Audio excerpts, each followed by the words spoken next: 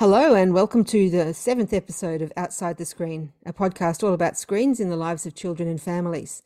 I'm law professor and child rights advocate Liz Hansley. And I'm child psychiatrist and stand-up comedian Dr. Kim Lee. We're bringing you the podcast because we know just how hard it is to raise kids in a technology-centric world, and we want to help. What have we got lined up for this episode, Liz?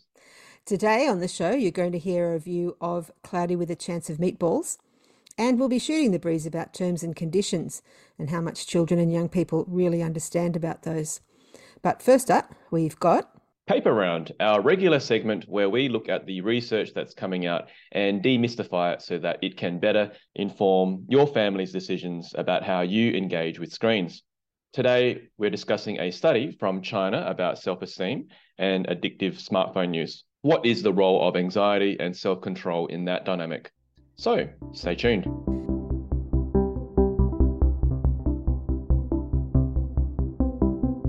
As Kim said, today in Paper Round, we're looking at some research out of China about self-esteem. Kim, why'd they do this research? Well, social media and self-esteem is a hot topic. We've got teenagers all over the world interacting online, getting likes and commenting and posting up pictures. And, when you get lots of attention online, that can feel really good. So they did this study to figure out whether self-esteem and your anxiety and your ability to control your smartphone use led to addictive smartphone use or not. Okay, and how did they go about figuring that out? So the researchers went to 2 high schools and 2 primary schools in a city in China, and they looked at approximately 1,100 adolescents from those schools. Gee, that's a few. Yeah, it's quite a big study, and they gave them surveys with paper and pencil, and they measured their self-esteem, addictive smartphone use, anxiety and self-control, and tried to make some correlation between those factors. What kind of questions did they ask to figure out whether somebody had good self-esteem or not? Well, they asked them questions like, I like myself, I'm a good kid, I can do things, other people think I'm funny, people like me, I think I'm rather good looking, and they asked them to rate that from 1 to 5, and they also asked them about their smartphone use, such as I find myself using my cell phone longer than intended to, feeling anxious and lost, I'll be upset without my smartphone, feelings of withdrawal or escape, such as when I feel down, I used to play on my smartphone to make myself feel better, and questions like, with regards to the anxiety, I feel anxious when raising questions in class, and asking them to rate their ability to self-control as well. And then, as you said, they were looking at what are the relationships between those 4 factors. So if you have problematic smartphone use, are you more likely to have poor self-esteem or high self-esteem, that sort of thing? So the results showed that if you had good self-esteem, you're less likely to be anxious. And if you had low self-esteem, you're more likely to be anxious and then use your smartphone to compensate for those feelings. And then that placed you at risk of addictive smartphone use, so excessive use in order to make yourself feel better. Okay, and so it's a 3-step thing basically. You have low self-esteem, you get anxious, and then you use your phone too much. Yes. Okay. Yeah. And then there was also self-control, which they didn't really explain how someone develops self-control, but it seemed as though regardless of whether you had low self-esteem or high self-esteem, self-control actually mediated whether you had addictive smartphone use or not. Because if you've got low self-esteem and good self-control, you might be able to convince yourself that you're not so bad after all. And then also that led on to your better ability to control your smartphone use. Right. Okay. So there's self-control of your negative thoughts that lead you to bad smartphone use, and then also and then self-control of the smartphone use itself. Yes. Yeah. Okay. Okay. And for teenagers with low self-control, their anxiety level was relatively high regardless of their self-esteem. And of course, that would lead to more smartphone use. Okay, so how do we bottle self-control and get that out there into the population? Yeah, well, they made some suggestions in the conclusion in that instead of just restricting a teenager's smartphone use, maybe we should be offering them mindfulness techniques, behavioral management and awareness techniques, and social skills, which are programs that are available out there. Yeah, yeah. And maybe that should just be seen as a normal thing that goes with when you get a phone rather than, some sort of pathologized thing or, you need to go and get help with this. Yeah. Like when a child starts learning to drive, the parent sits next to them. So, maybe when they get a phone, they need to learn these other techniques to manage the phone use effectively. Maybe all smartphones should have the meditation app installed or a few vouchers to the yoga studio down the road. Yeah, well, why not? Do you use a meditation app? I actually listened to my meditation teacher who has a SoundCloud account, and I listened to her meditations, and her name is Jennifer Hill, and she has a platform called Right Brain Liaisons. Okay, well, leave the money on the fridge, Jennifer. Cool, right. So do you have any reservations about what they were finding there? Is anything not ring true for you, or did it ring true? This study does make sense to me in terms of self-esteem. I guess it could explain better how does one get good self-esteem and how does someone develop good self-control. Okay, so those connections that they've found are quite believable, and they are intuitive, really, aren't they? Yeah. I think the fact that they have made the link between the three things is especially interesting. The fact that you've got self-esteem, self-control, and smartphone use and anxiety as well, and the idea that those things are sort of all interconnected, not just that they all predict a certain kind of smartphone use, but that they affect each other as well is really interesting and not something that I would have thought of necessarily. And certainly worth thinking some more about. But the fact that all of this is underpinned by self-control really helps you think, well, okay, as a parent, here's the conversation that I need to have. It's about you're good enough without this, maybe to help with the self-esteem. Yeah. And that seems to then lead back to better smartphone use too. And so what about when you're practicing as a psychiatrist and you get a patient come in and say, I'm using my phone too much, is this article going to help you? Well, it comes back down to whether you find something really rewarding or whether it's simply just a quick reward. And social media and smartphones are very good and convenient at delivering instantaneous rewards to us, but really, is it truly rewarding? Well, rewarding is a really interesting concept, isn't it? And something that maybe young people can start thinking about, and that could be quite useful for them. All right, well, we'll post the details of that article in the show notes if anybody wants to look it up and find out more about it. But meanwhile, we're going to move on to the next segment. So thanks, Kim. Thank you.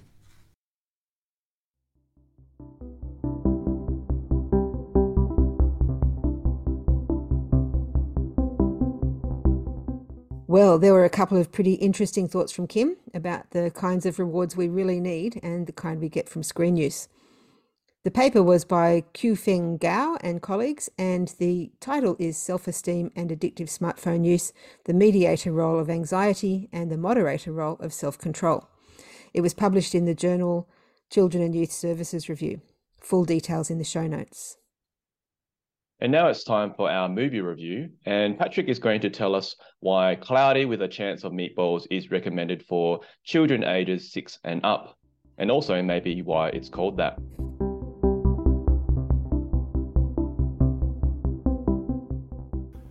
Hi, I'm Patrick Fung, and I'm here with some information from the CMA review of Cloudy with a Chance of Meatballs.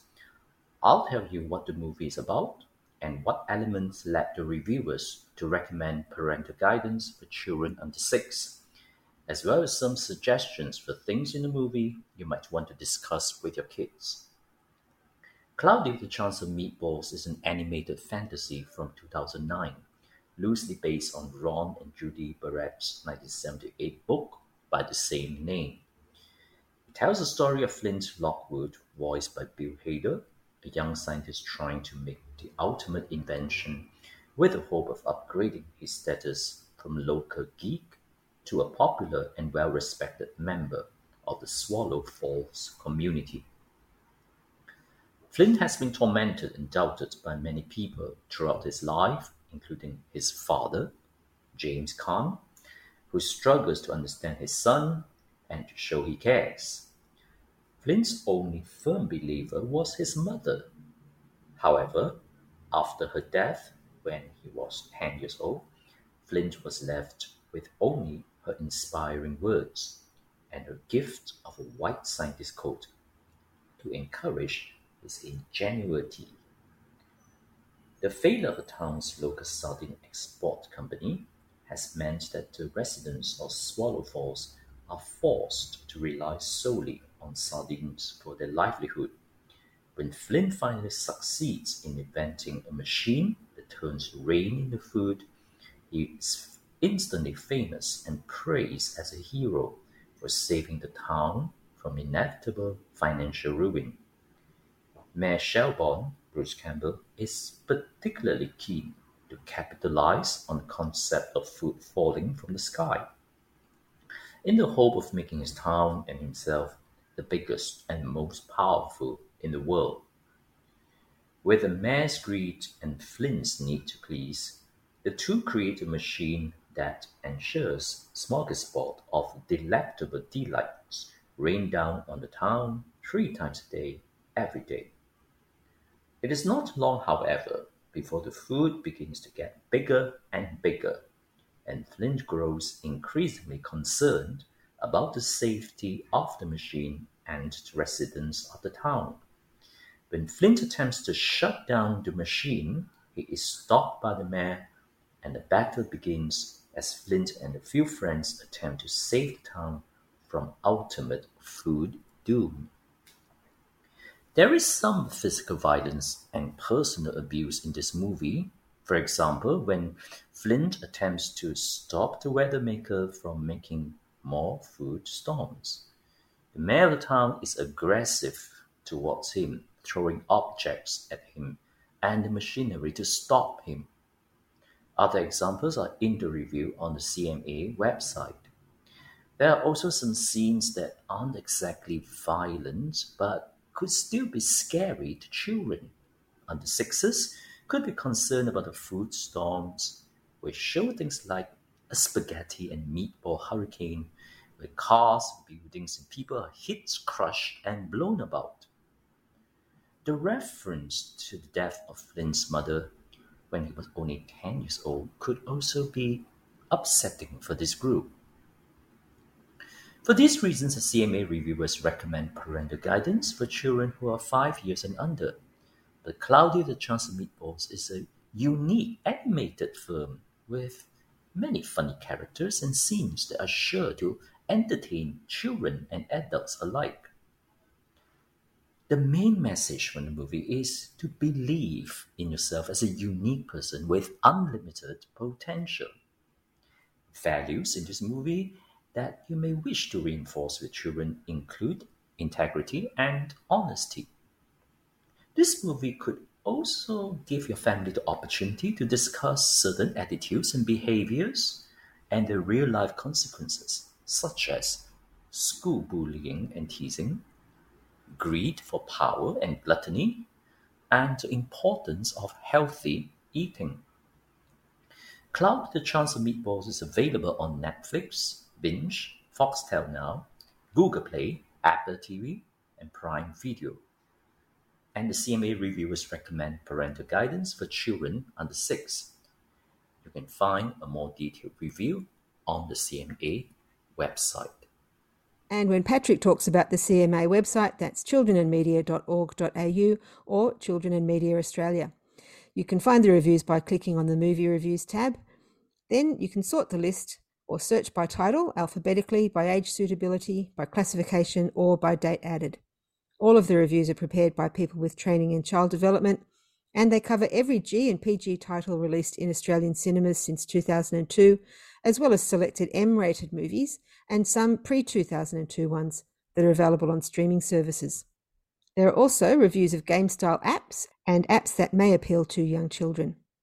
Again, it's www.childrenandmedia.org.au. You might also like to join the CMA Facebook community.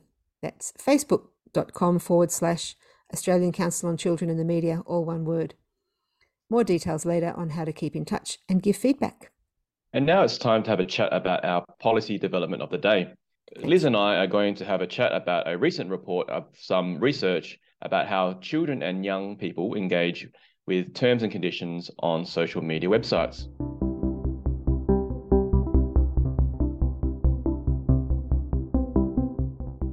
So Liz, children's privacy has been discussed a lot at the moment, and the main issue is whether they are giving informed consent to the various ways their data might be collected and used by big tech companies.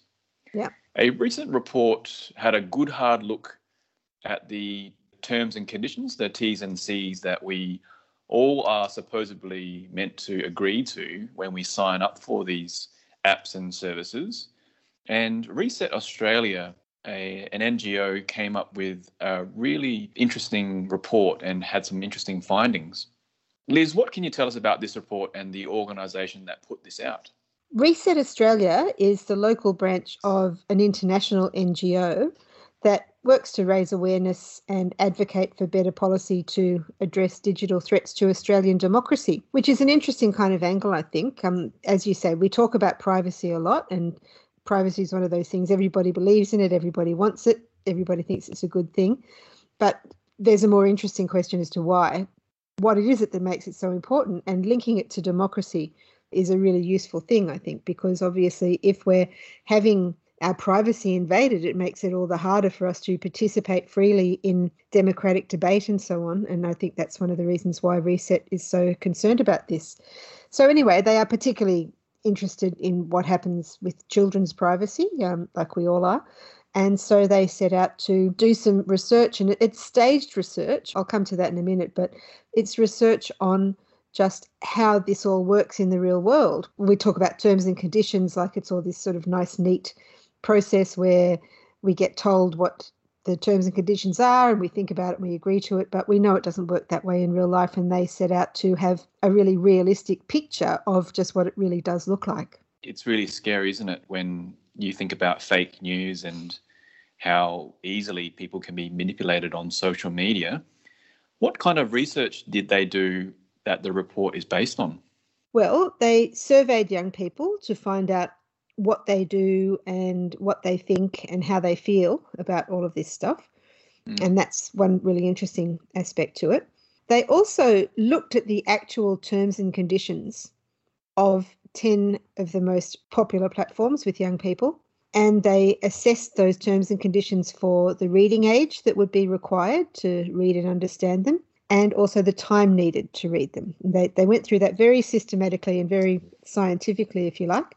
They also looked at just how the terms and conditions are presented, how they're designed, where they turn up on the website. Like, for example, they found that of these 10 services, there are 69 related documents. That's documents related to privacy and terms and conditions and so on. 69 documents across the 10 platforms.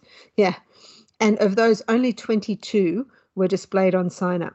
So if you look around, you can find all these other documents that tell you sort of what your rights and liabilities are under these platforms if you become a member. But yeah, only 22 of them were visible on sign up, which is pretty telling, isn't it? Yeah, so it's not right there in front of your face for you to read, that you have to try and search actively for them. Yeah. So we have enough trouble getting people to read the things that are actually there, let alone the things that aren't there they'd have to go looking for. Yeah. So Liz, what did they find out about the reading level required to understand the T's and C's? It was a pretty straightforward finding. Of the 10 platforms they were looking at, 9 of the T's and C's would have required a university education to understand them. The 10th one, they said if you're in late high school, it would be okay. Considering some of these apps, young kids or young teenagers are using them, they will probably skip through those or not even notice that the T's and C's are there. Yeah, and the thing is, even if they did what they're theoretically supposed to do and sit down and read them, they couldn't understand them. And Right. maybe unless they're super bright, but the Yeah. average young user of these platforms, and remember they're platforms that were chosen because they're popular with young users, the average one couldn't even understand them, even if they did take the time to read them, Yeah. seek them out and so on. Yeah, so very, very telling. And so they would do that on purpose? Can they actually create the document to dumb it down, so to speak? Yeah, they can. Absolutely. That was one of the most fascinating things about this report, that they looked at the principles for presenting information to make it comprehensible to the average person.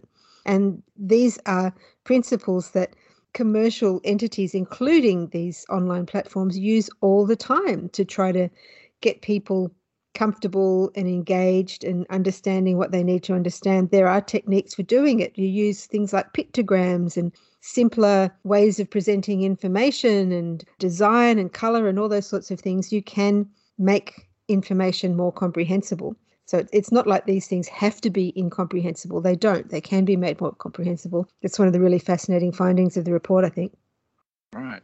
And what about how long it would take for someone to read the entire document?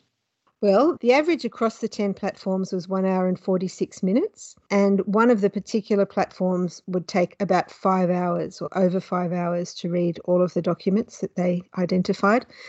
And if you wanted to read all of the documents for all 10 platforms, 17 hours and 37 minutes it would take you.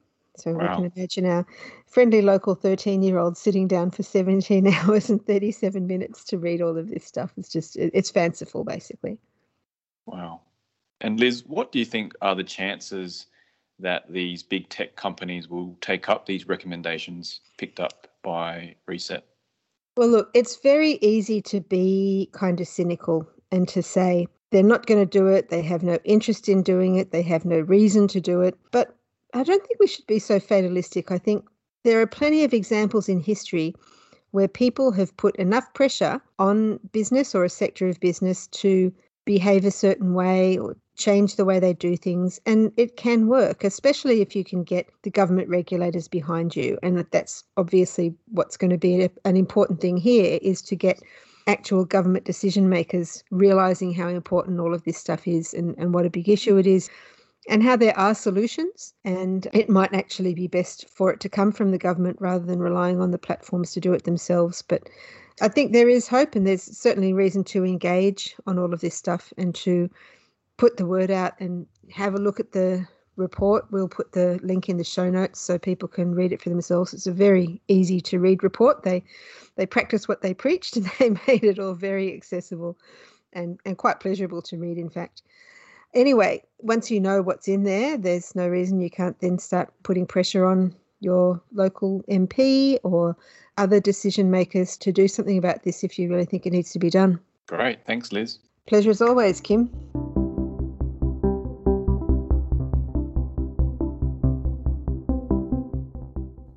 Well, that's about all we have time for today. Yes, that's a wrap for episode 7. We'd really love to have your feedback, so please get in touch either through our Facebook page or you can email us at outsidethescreenpod@gmail.com. You can also catch up on all things gaming addiction on my website, cgiclinic.com, or even book an appointment for me to assess your child. Or if you really like us, you can help by becoming a subscriber on Substack. Details are in the show notes, along with a range of further info about the things we've been discussing. Finally, you can rate and review us on your listening platform to make it easier for others to find us. And this has been the team from Outside the Screen. See you next week.